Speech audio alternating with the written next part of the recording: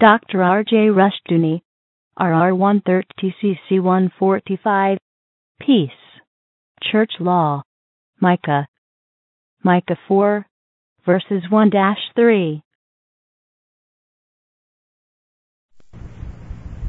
Our scripture is Micah 4, 1-3.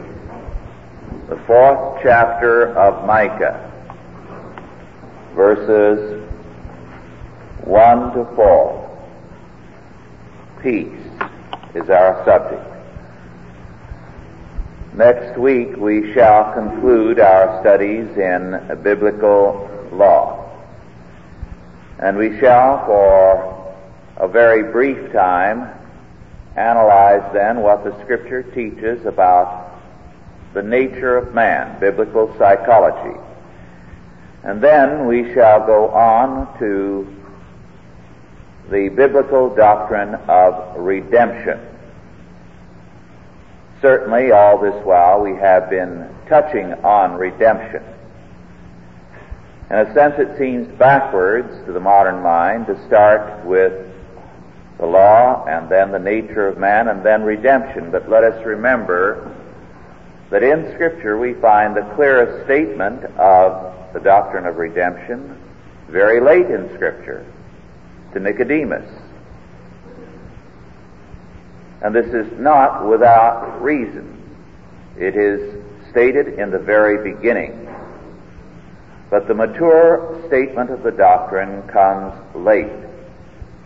And today, when men tend to reverse it, they get a very superficial doctrine of salvation, because they stop with, "Ye must be born again," and fail to put it in the context that Scripture places it in.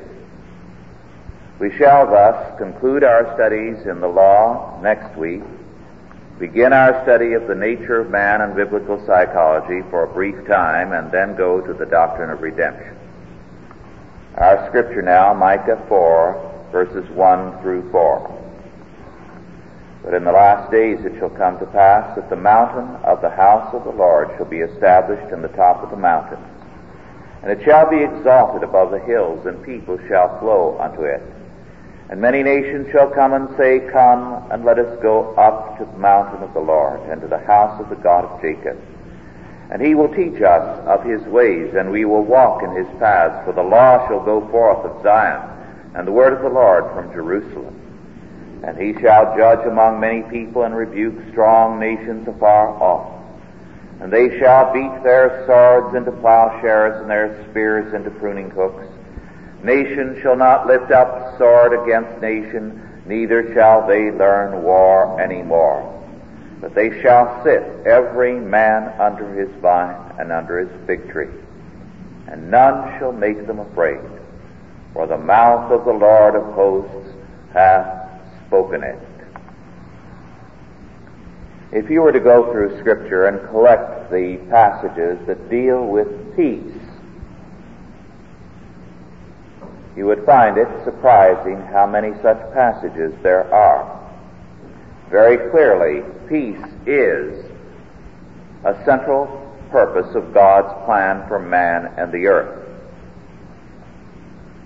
Peace, as Scripture describes it, is first and foremost peace with God. Then, when man is at peace with God, there is peace between man and between man and nature.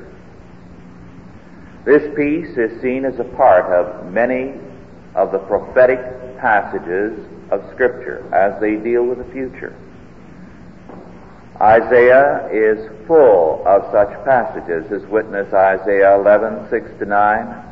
"The wolf also shall dwell with the lamb, and the leopard shall lie down with the kid. And the calf and the young lion and the fatling together, and a little child shall lead them. And the cow and the bear shall feed, and their young ones shall lie down together. And the lion shall eat straw like the ox, and the suckling child shall play on the hole of the ass, and the weaned child shall put his hand on the cockatrice's den. They shall not hurt nor destroy in all my holy mountain, For the earth shall be full of the knowledge of the Lord, as the waters cover the sea.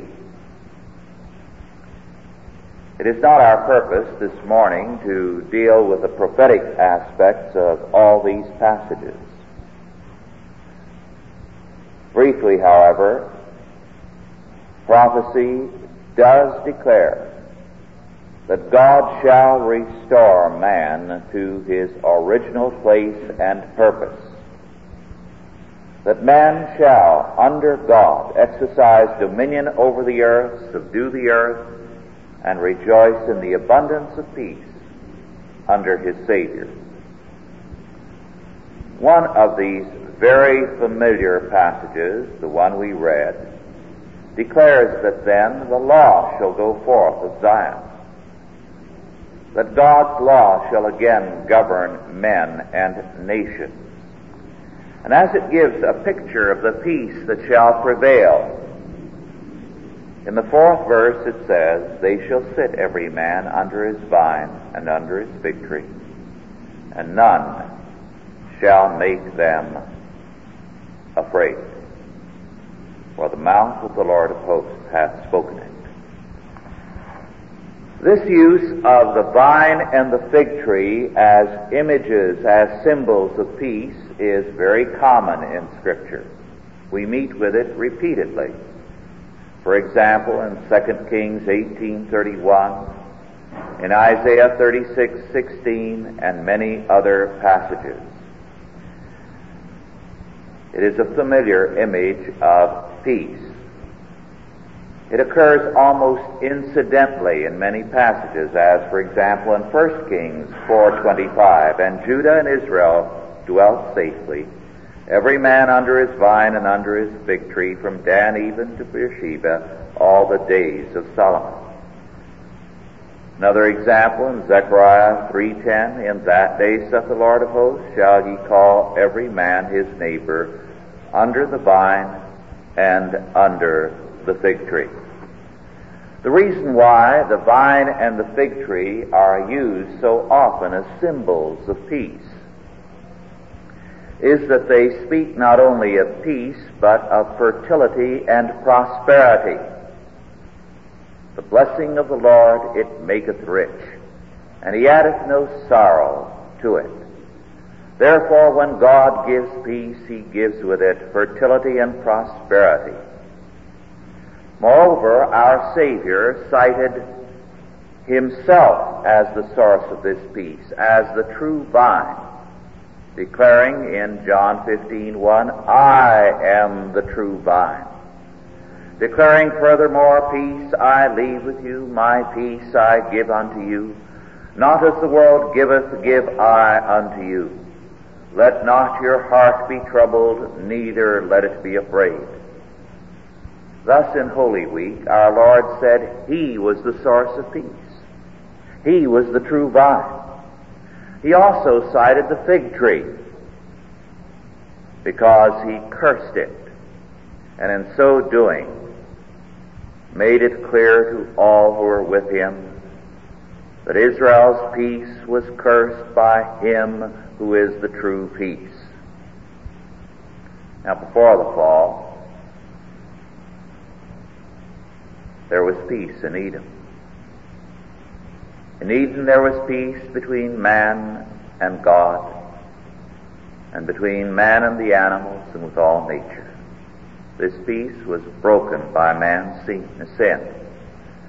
Now Scripture tells us, St. Paul declaring this in Romans 8, verses 19 through 23, "The whole creation waits earnestly for the deliverance and the restoration which is to be worked by Christ for the sons of God." That restoration begins with man's restoration to life by the regenerating work of our Savior.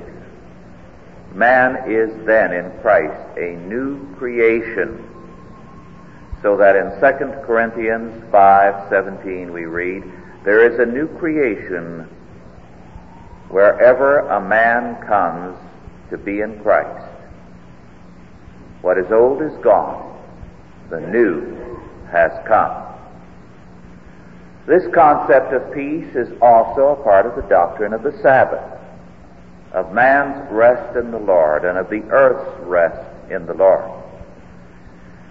Now, this doctrine of peace, as it appears in Scripture, the vine and the fig tree, of man's peace with God and then his peace with nature, is a very familiar image not only of Scripture but in the history of law. The idea of man's peace in God became an important aspect of Western law. Dr. Keaton, an English scholar, has written, and I quote, "Another factor of importance which influenced the growth of the criminal law in the first century after the conquest was the concept of the king's peace. In Saxon law, every free man had a peace. So also had the church, and the peace of God governed all holy days. For breaches of a person's peace by the commission of a crime within it, compensation must be paid, as well as compensation to the victim or his kin. Above all other peaces was that of the king, and even in Saxon times we hear of the efforts made by strong kings to preserve it, especially on the king's highway. In the hands of the royal administrators after the conquest, this proved a dynamic concept, and as Maitland once expressed it, eventually the king's peace swallowed up the peace of everyone else. This happened in two ways. Gradually, the money payments in respect of the breach of the peace of other persons ceased to be levied, whilst the conception of the king's peace was extended to the entire realm. Any serious crime thus became a breach of the king's peace and a felony. Already by the time of Bracton in the 13th century, it had become a common form to charge an accused in the following terms: whereas the said person was in the peace of God and of our Lord the King, there came the said person feloniously as a felon, etc. Even today, a person accused of felony is charged that he did feloniously and contrary to the peace of our sovereign lady the Queen, etc. It was the characteristic of outlaws that they had put themselves out of the king's peace, so that every man's hand was against them. Moreover, the king's peace was at first conceived as existing so long as the king was alive." Unquote. Now, this passage summarizes a very long and extensive and very important history. In terms of this biblical doctrine of man's peace in Christ, every man under his vine and fig tree, and Christ as the true vine. The legal doctrine was that every man had his peace, and your peace extended to the full extent of your property and your person. Thus, anyone who crossed your property line without your permission was violating your peace. Anyone who robbed you or assaulted you was violating your peace. And he had to make legal compensation in terms of the courts for a violation of John Doe's peace. And this was the charge filed against him, that he had violated your peace. This came straight out of Scripture. Your peace was your own under God. You as a Christian man, having been redeemed by Christ, had been established in the peace that God had created for man in Eden. You were then an ambassador of Christ in this world. You had extraterritorial rights, as it were. No one could transgress on that. This was a very important legal concept. But as Dr. Keaton says, the idea of the king's peace took over, and it swallowed up every other peace. In other words, the state said, it's not a violation of your peace, it's a violation of our peace. It's not a violation of God's peace, it's a violation of the king's peace. And so the state said finally, you're not entitled to restitution, we are. The offense is not against you, it's against the monarch. And so statism claimed to be the source of peace and eliminated Christ's peace, God's peace, man's peace in Christ.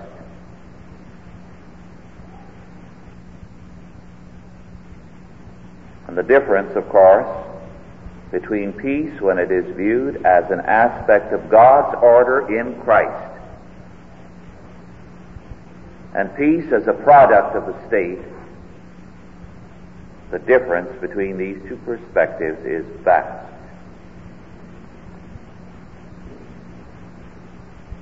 Let us now look a little further into the doctrine of peace.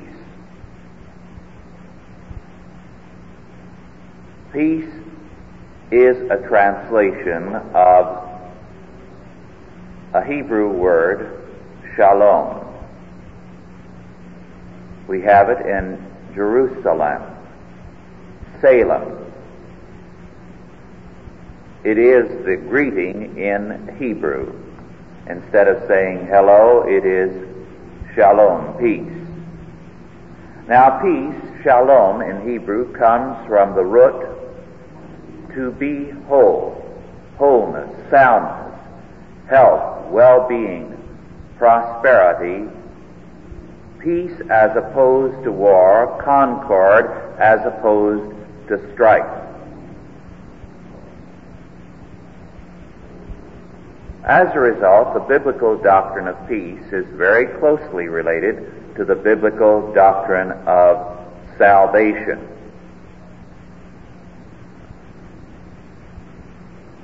This is why, throughout the New Testament as well as Old Testament prophecy, the culmination of Christ's work is peace. And Christ, even in the midst of trouble and of strife and turmoil, gives us peace. Peace I leave with you. My peace I give unto you. Not as the world giveth, give I unto you. Let not your heart be troubled, neither let it be afraid. Peace, thus, is a present possession in Christ, and it is a future possession as Christ's reign is extended throughout the world. Peace is thus that order of peace and prosperity, of salvation, of health, which flows out of our reconciliation to God in Jesus Christ and our restoration to life under God. Life in Eden was a life of peace with God. Therefore, peace with yourself, peace with nature. The source of that peace is the primary relationship with God. And Christ having restored it, all other forms of peace shall flow out of that peace we have with God in Jesus Christ. Statist peace, on the other hand, is simply an absence of hostilities. It means that war has ended, that there has been a suppression, perhaps, of criminal activities. The state cannot regenerate man. It cannot even establish the limited peace it aims at, because the power of the state is essentially the power of the sword. The state cannot order men to love one another or to live in peace. And when it tries to do so, it only aggravates the situation. The state, therefore, can never bring about peace. As a matter of fact, the state, when it tries to make peace its goal, only destroys the peace of citizens and usurps God's peace and the free man's peace in Christ. The state can only be an instrument of peace when it serves God's law and is the ministry of justice and no more. When it acknowledges that peace can only come as man is redeemed by God in Christ. Thus, the doctrine of peace is a very important one in law, because it is first of all important in terms of the doctrine of salvation. The vine and the fig tree imagery are thus essential to Scripture.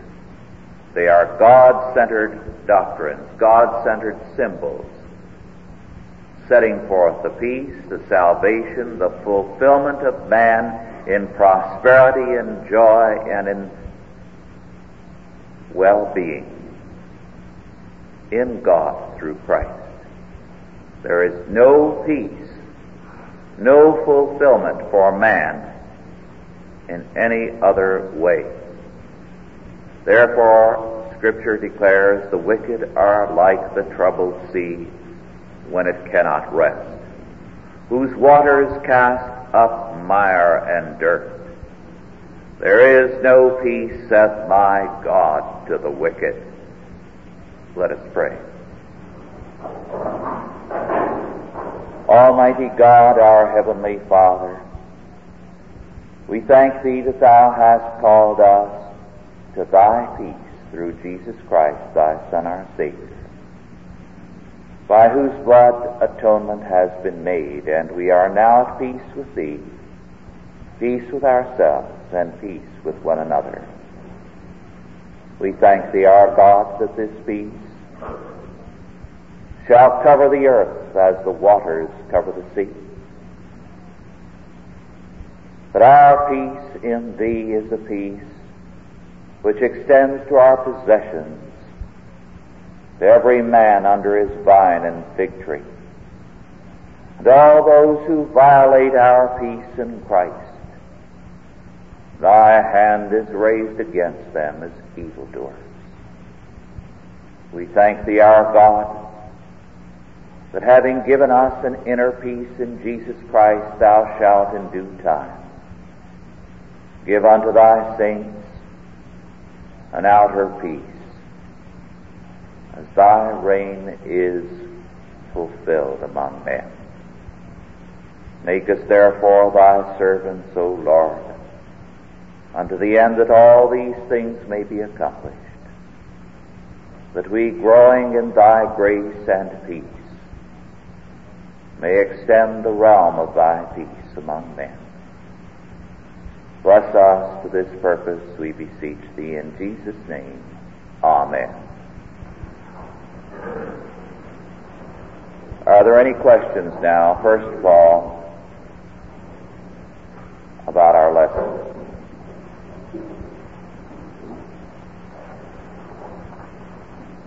Yes.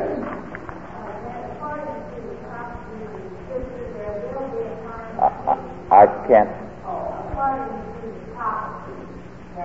Yes. And there will be a time of peace on this earth prior to the end of the world? Yes. Scripture is emphatic in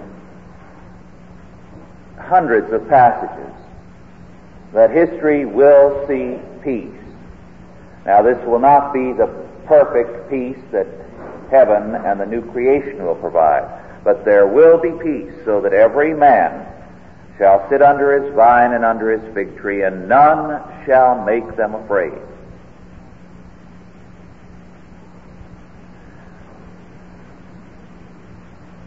There's no way of explaining that away, you see, and calling it symbolical, because it is so unmistakable. I know that some ministers try to say, well, that's just symbolism. But symbolism of what? Symbolism of what? It's like the passage in Isaiah 2, verses 1 through 4, where you have a similar statement.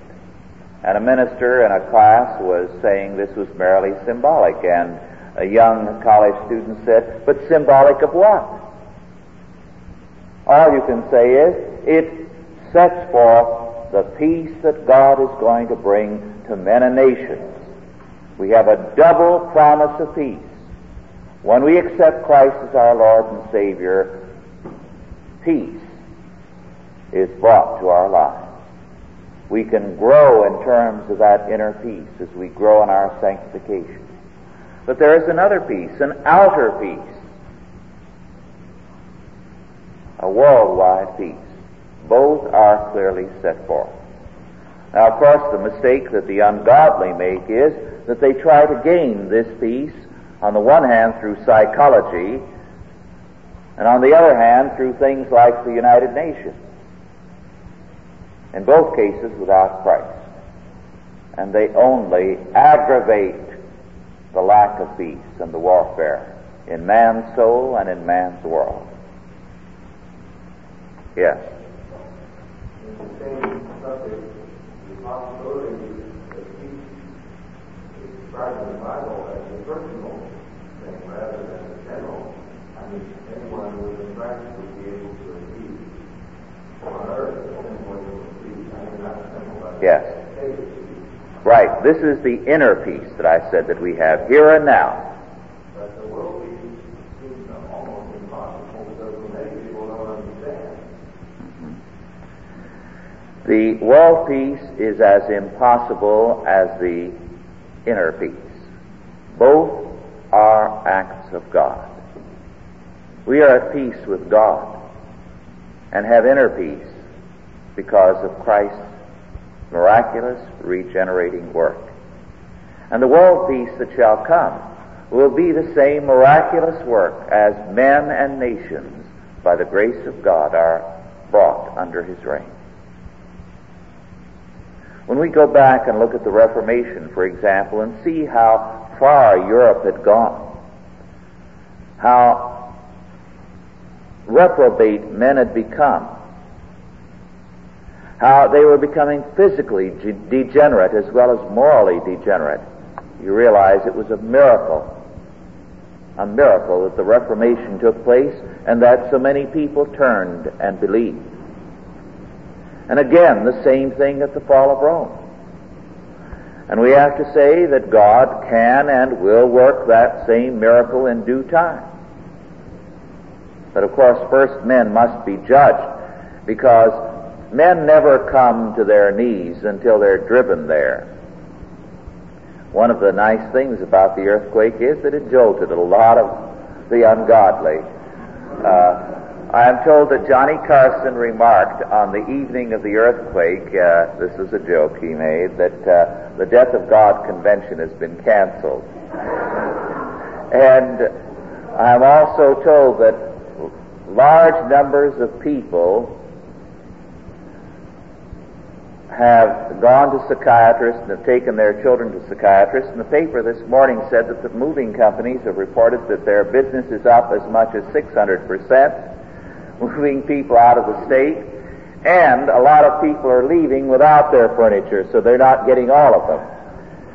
And where are they going to go? You have hurricanes, disasters everywhere. In other words, the sickness is in man's soul. He's going to be humbled, and then he'll be ready to believe. Yes?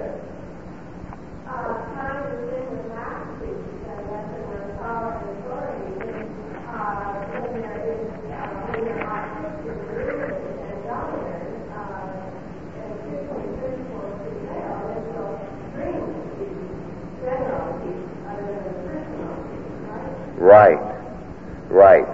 When you have that kind of ruler, you will have a godly peace prevailing.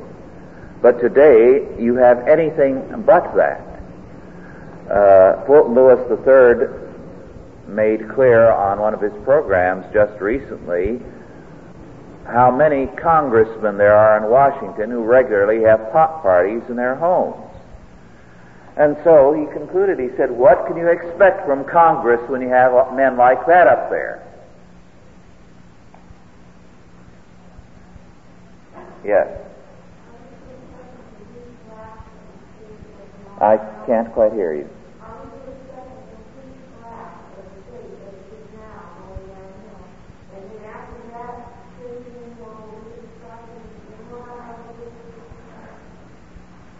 It's hard to say. It all depends on what men do. You have had more than once in history a complete collapse, when a civilization has just fallen apart. And this is what happened to Rome. Rome did not get overthrown by the barbarians, really, because the barbarians were just handfuls of people. They were little tribes. Occasionally, they might be 1,000 or 2 or 3 or 4 or 5,000, but that was rare. It might be 50 or 100 wandering barbarians with their wives and children who'd meander across the border. Now, Rome had far more men under arms than all the barbarians. What happened? Well, as Dr. William Carroll Bark, a Stanford historian, has pointed out, he said the Romans just didn't fight. They didn't see anything worth fighting for. And so these barbarians had come in, and nobody had figured anything was worth defending. So what happened was that it really collapsed. It really collapsed. When the barbarians walked into Rome, they expected a fight. They didn't conquer it, they just walked in. When they walked into the Senate, the senators were just sitting there, paralyzed. And the barbarians at first thought they were statues, remarkable statues. And when they went up to feel them, then the senators got shocked out of their paralysis and began to try to brush them away. And then they fell on them and killed them. It wasn't a war. It was just a total collapse. And Rome, from a population of millions, finally dwindled down to 500. Now, this kind of collapse has taken place. At the end of the Middle Ages, it was a different thing. It moved into totalitarianism in many areas. So you had absolute tyrants moving in, taking power, eliminating populations if they would not bend to their will. It can go either way, anarchy or totalitarianism, yes.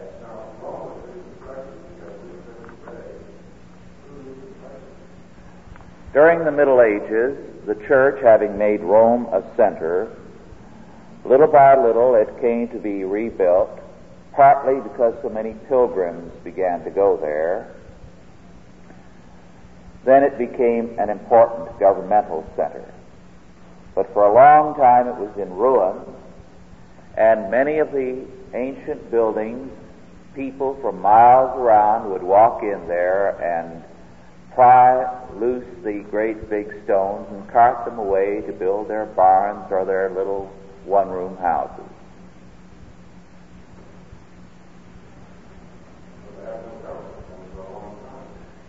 There was no effectual government there for a long time. It was just a village, 500 people. As a matter of fact, before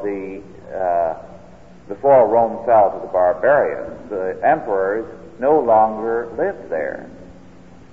The welfare mobs, as I pointed out before, were too many in the big cities. So they gave up Rome, they went to Milan, they gave up Milan, they went elsewhere, and finally, at the time of the fall, the last emperor was in Ravenna, which at that time was a small town. It was the only safe place to be. They had created the welfare mobs, and it finally got too much for them to handle.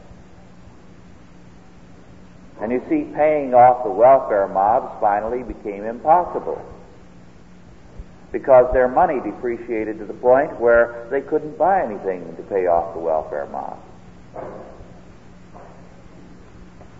Yes? What? Yes, during Solomon's reign you had a tremendous time of peace. And it was a peace that was worldwide. Solomon's power was such that he was able to maintain a very extensive peace, so that Solomon's ships regularly traded with India and regularly traded not only with Spain, but apparently Ireland and England. Merchant ships going there. He and the Phoenicians together, Hiram of Tyre, so that their ships went very far. As a matter of fact, there's a very interesting book that has been reprinted by St. Thomas Press, which maintains, and I think with good grounds, that Solomon's ships got their silver, and the Scripture says it was a 3-year round trip, from the Americas. That they came to Mexico and Peru, and there got their silver. And I think the evidence is pretty good. Yes? Oh, I don't quite know how to explain myself on this, but a friend of mine who is in Transcendental... Is where? A friend of mine who is in Transcendental India, Oh, yes. meditation. Mm-hmm. Asked me to go there to a lecture last week now, and I think it's really a certain way. And this man couldn't tell me anything. But all the time he was talking, these people seem to have a kind of peace within themselves, and their objective is peace within themselves. And all I could come to, I could not think, I want all of these people under the Christian peace, like my Catholic and my non-Catholic. Yes.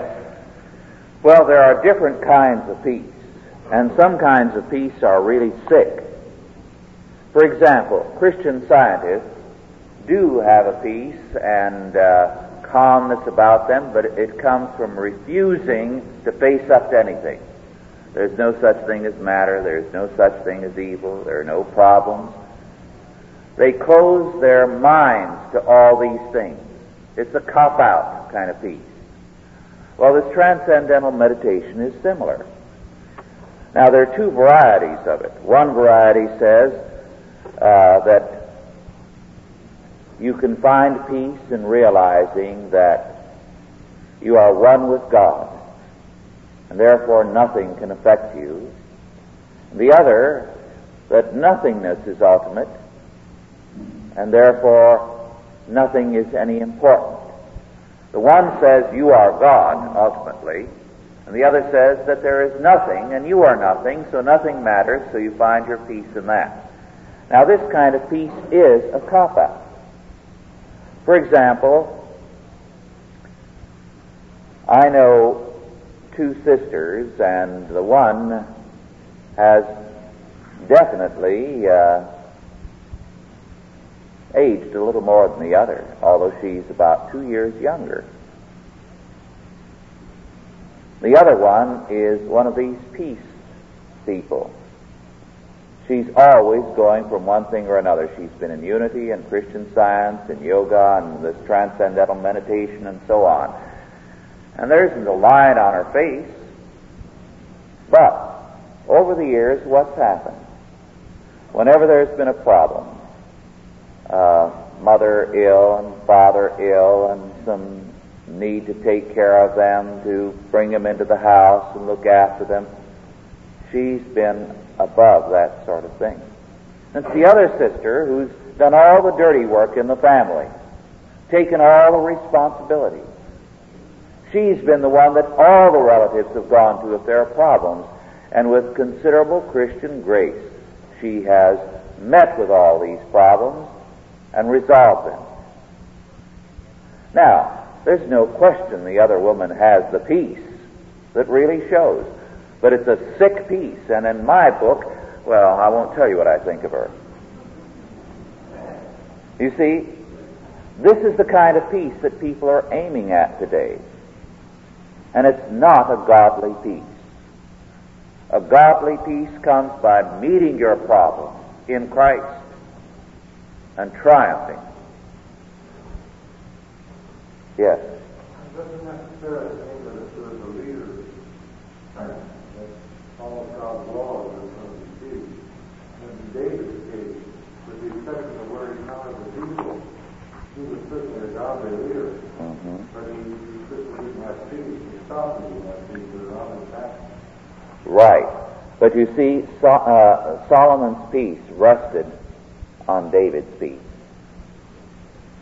In other words, your children have peace because you're doing some fighting for them, some working, some fighting. You're protecting them. And thus it is that maybe our generation is the generation that's going to establish the foundations for the peace of the next generation.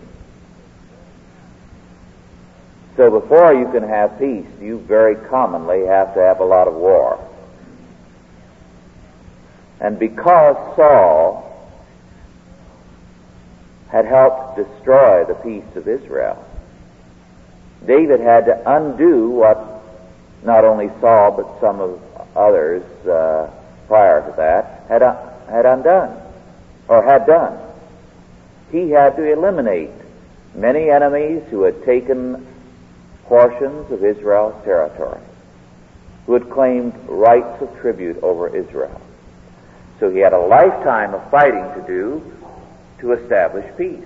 But there was more peace in the land during his day than for some time previously, precisely because in spite of the warfare, there was prosperity rising. There was security arising within the land. Yes.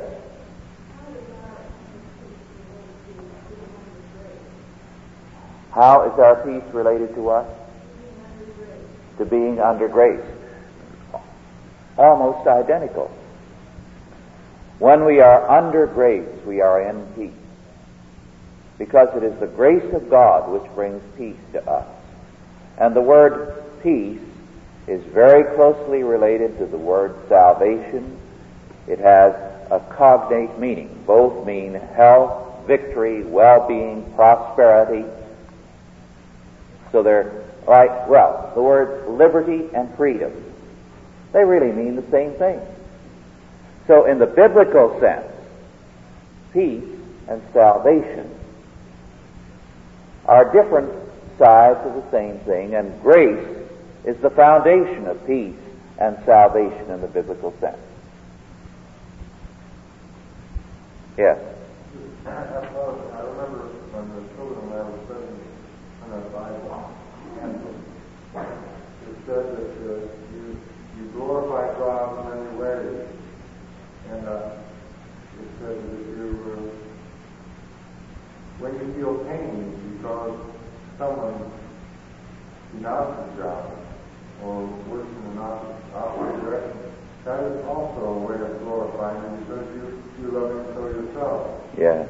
But I always had a difficult time trying to find out where the peace was in that, because that's pain. It's painful to see that happen. Yes, but you see, peace in the biblical sense is first of all peace with God. Now, because you and I are at peace with God, this often means we are at war with the world around us. If you're at peace with the world, you're at war with God. So in a sinful world, there's going to be war. The question is, who are you going to fight with, God or man? So, because our times are what they are, we've got to have war with men and peace with God. When you go back and study the lives of some of the great saints of old, you find that all their troubles very often began when they were saved. They found peace with God, but they had an unceasing battle with men because of that. Remember, when Calvin, who could have been a very quiet scholar and said, I'm not going to get involved, and won fame and prestige and a very secure position with one of the universities of the day, or as a lawyer to the King of France, when he became a Christian, It was warfare almost to his death. It was not only an ugly battle with men day after day, but at night time too, they'd come under his window and shoot off their guns to keep him from resting, so he wouldn't be too fresh during the day for work, or to battle with the town council. Not only that, when he'd start down the street, they'd sick the dogs on him, so it was difficult for him to walk down the street. This you don't get in the textbooks. They talk about him as the tyrant of Geneva. I've never heard of a dictator or a tyrant having dogs sicked on him when he went down the street, or guns shot under his window through the night. It wasn't a very peaceful situation. On top of that, he had personal problems. He had to take care of some orphaned kids, his brothers. And one of the girls got into trouble. She was very headstrong, and consider the embarrassment to Calvin in such a situation. You claim to be the religious leader, and look at what happens to a girl in your own family. He had problems, believe me. And yet he did have peace with God. And that's the basic peace. Yes? Isn't there much time today to establish this peace by Christian groups with a false concept of love, meaning lack of opposition to anything and acceptance of just about everything? I couldn't state it any better than you did. It's this false peace that you're describing that people are striving for today, in the name but not in the Spirit of Christ. Because our Lord said, "Peace I leave with you, my peace I give unto you." But he also said that very often a man's enemies shall be those of his own household. And I come not to bring peace in the sense of between man and smoothing things over, but a sword. So between man and man, it's a declaration of war. It's not peace. And this love bit, of course, is paganism in the name of Christ. So a Christian should not subscribe to that pagan concept of peace. Yes. Excuse me. Yes. Go ahead. Yes. I was curious, in referring to the Roman times, the tenants was practically immobilized. Is there evidence that the Romans used tactics or other that make people now be immobilized in a similar manner? I mean, not the governors, but the Congress. They experimented with everything in those days as people do now, but their basic paralysis was a moral paralysis. A moral paralysis. On one occasion when there was some problem the emperor had been unable to cope with, and I think one emperor was assassinated, the army turned to the Senate and says, "Why don't you rule the country again, as centuries before?" And the Senate sat around, and they didn't know how to run things. They didn't want the responsibility. So they finally said, "Well, you pick an emperor and let him run it, and we'll criticize." You see, this is all that they were capable of doing: criticizing, finding fault, not taking the moral responsibility. Yes?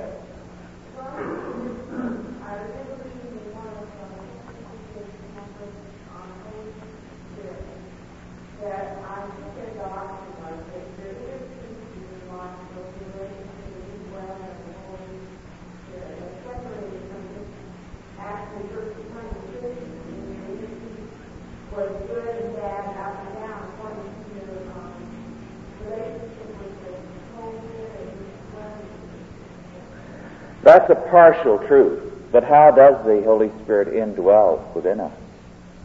It's to the degree that we are obedient, that we obey God's Word. So, a great deal of the modern cultivation of the Spirit is really a pagan cultivation of things like love and peace for its own sake. It's not the gift of the Spirit. Our time is really about up. There's one small item from yesterday's paper that I'd like to share with you. It rather tickled me. And it was simply this, that 6 Associated Press bureaus across the country ran a test on the mails. And they found out that the use of the zip code actually slows down the mails. Now, we've been using the zip code for almost 10 years, and it was supposedly to help speed up the mails, and they thought that they were going to invent a machine whereby everything would be automated, and the machine would read the zip code, the numbers, and sort the mail. And I believe they did have such a pilot post office. Was it in Rhode Island? They put out a stamp about 10 years ago of the first automated post office, a picture of it. Unfortunately, instead of sorting the letters, it chewed them up. And now this Associated Press study indicates that whether it's local mail or across country, the zip code doesn't help. It slows up the mail. This is progress. Let's bow our heads now for the benediction. And now go in peace. God the Father, God the Son, and God the Holy Ghost bless you and keep you, guide and protect you this day and always. Amen. Authorized by the Chalcedon Foundation. Archived by the Mount Olive Tape Library. Digitized by ChristRules.com.